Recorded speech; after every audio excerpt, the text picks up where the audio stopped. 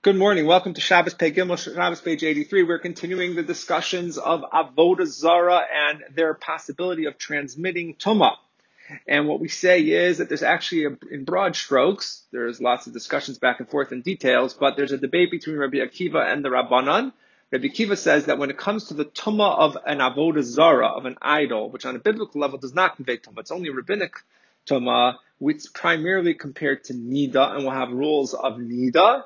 And the rabbis say it's actually primarily compared or learned out of a sheretz, out of a creepy, crawly creature. The Gemara goes on and talks about different issues here. One of them is called Even Misama. Even Misama means if, let's say, you have a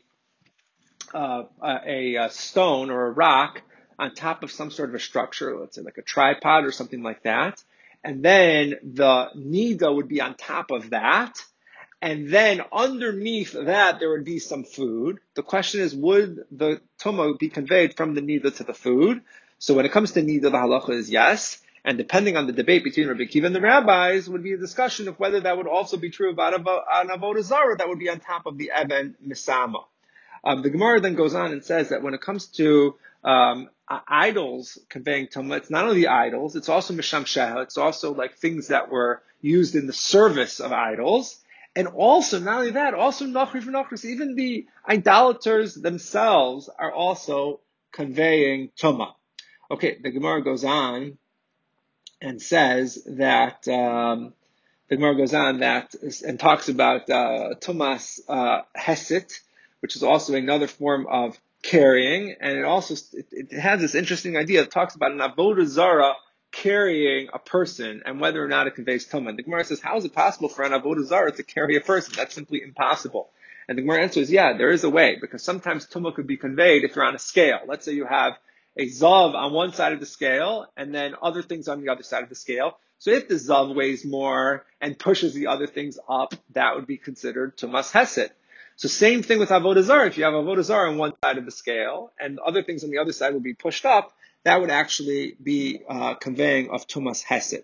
Okay, the Gemara now asks, constantly throughout the daf has the question of Rav Chama bar Guria, which is if you have an avodah zarah that can be broken down into pieces, would it actually convey tumah? So we say, let's say you have an avodah zarah which could be broken apart and put back together.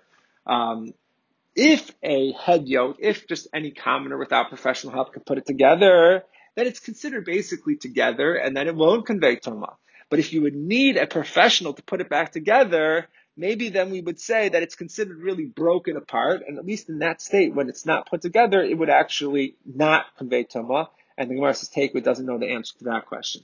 Another question asked about the tumah of avodah zarah is, what about pachos mikazayis? What if it's less than a kazayis? Less than an alisad, a really tiny idol. And the Gemara even brings an actual historical example. There was something called a zvov, or Baal Zvov, which is literally translates as Lord of the Flies, as one of my Daf Yomi participants pointed out, and actually there's interesting history behind that.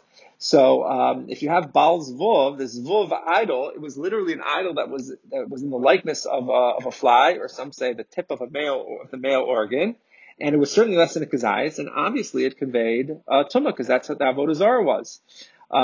Okay, so the Gemara then says we actually have a pasuk from Yoshiyahu, where what he did was, after he destroyed the idols, there was actually an asherah in the temple, an avodah zarah tree, and he burned it, and then he took it and he smashed it down and he ground it down, and he actually poured the remnants of the asherah tree over the people who actually worshipped it after they were killed.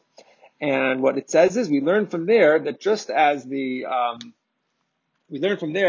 corpse is not tameh less than the size of a kazayas, so too will be the same thing with avodah zarah, because avodah zarah is compared to the corpse. Okay, then the Gemara asks a very interesting question. We say that there's a tumah for avodah zarah. In some ways we compare it to sheretz. In some ways we compare it to nida. In some ways we compare it to a corpse tumah. But we do all of them lekula. We find the leniencies of each of those three kinds of tumahs, and we compare it to avodah zarah, and we don't compare it to the chumras, the stringencies of each. And the Gemara says, why is that the case? And the Gemara answers that since the whole tumah of avodah zarah is only midrabanan, it's only rabbinic, therefore we only apply the kulas of each example and not the chumras. All right, then the next Mishnah talks about the idea that a sea in the boat, derived from the verse in Mishlei. The verse in Mishlei says that King Shlomo says that I never know the path of the sea, of the boat in the sea, because it doesn't leave any tracks. And we learn from there that just as the sea itself doesn't convey Toma, so too cannot become Toma, is not susceptible to Toma, so too a boat is also not susceptible to Toma. The Gemara goes on at the end of the daf to talk about saying that this halacha was taught in the Beis Medrash on a certain day, so you should never not go to the Beis Medrash because maybe on that day they'll teach that halacha. And furthermore, the Gemara says, relating to Shavuos, obviously it's good right before Shavuos, that it quotes the idea of Zos HaTorah ki Adam ki Yamus ba'oel, that in order to study Torah you have to be willing to die for Torah. Ein divrei Torah miskayin ala b'mi shenemis atzmo. The words of Torah will only be fulfilled if someone's willing to actually die for Torah. And that concludes Daf Pei Gimel.